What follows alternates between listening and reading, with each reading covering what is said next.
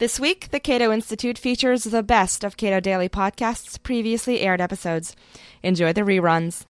Welcome. Today is Friday, the first day in June. I'm Anastasia Uglova, and we've got a special podcast for you today in two parts. New York Times columnist David Brooks and Cato's Vice President for Research, Brink Lindsey, shared the podium at Cato earlier this week. Brooks was a commentator at the forum for Brink Lindsey's new book, The Age of Abundance: How Prosperity Transformed America's Politics and Culture.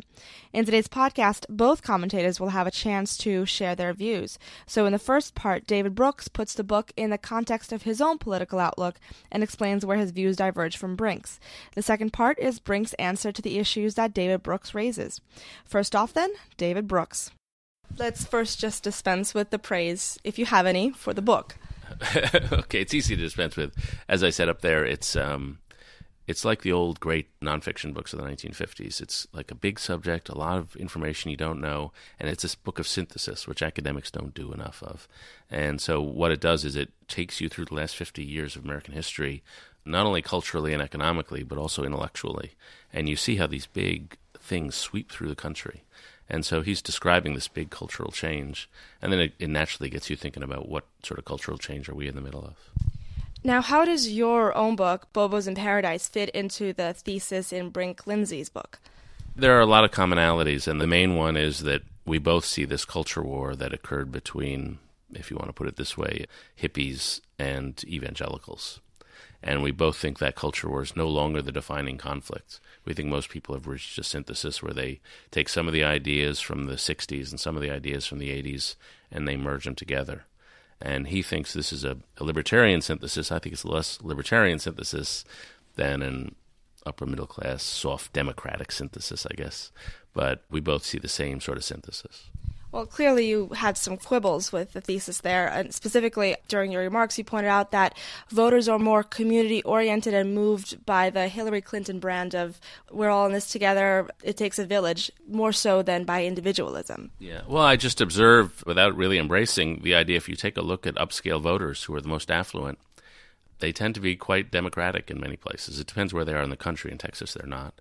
But in New York City and Santa Monica and Los Angeles, they tend to be either moderate Democrats or incredibly liberal Democrats.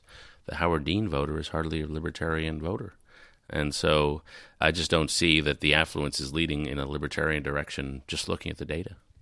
Your column in the Times from a few weeks back actually addressed this very issue, didn't it? You don't think that Republicans would be pragmatic to take a U-turn back to Reaganomics and Reaganite politics. No, I think the Reagan agenda was good for the age of Reagan, when we were facing really what was a resurgent liberalism that wanted to create a big Swedish-style welfare state when we were facing the Soviet Union. But I think the problems are fundamentally different. And the problems now have to do with globalization, they have to do with Islamic terror, they have to do with a more skills-based economy. And these are sort of decentralized problems. And I think the Republicans should, on the merits, offer an agenda to help people compete in this sort of new economy. And simply on political grounds, I think the American people are right to sense that they want a little help from government.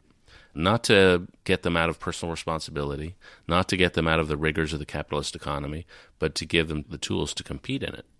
And so I think the Republicans shouldn't look backward to Reagan, but forward to something else. You're referring, I guess, to, as you put it, security leads to freedom paradigm? Right, and this I'm sort of piggybacking on Tyler Cowen, a great blogger and a libertarian, I believe, who said that the Reagan Republican era was an era where people had a paradigm in their head, which was that government threatens freedom.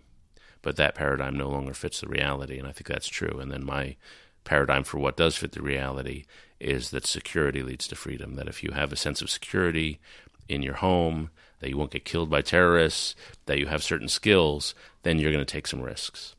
And I think we need to help people have that sense of security, and then they will go out and be really active free market players.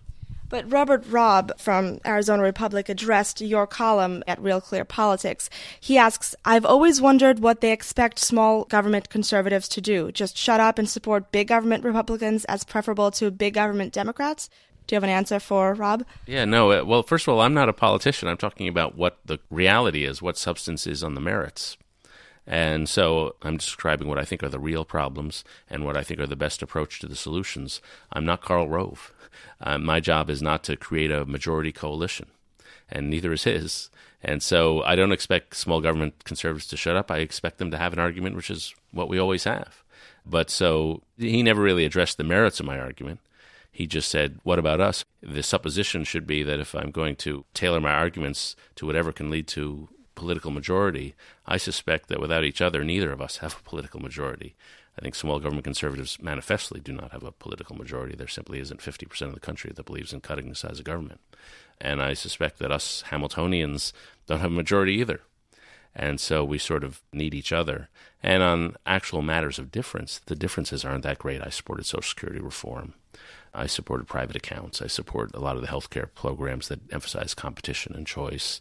I support reasonably open borders. So on the substance, it's easy to work up a coalition.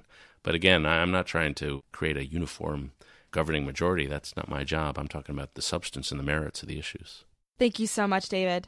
The debate over politics, culture, and abundance is not over yet. In the second part of this interview, Brink Lindsey offers his rebuttal.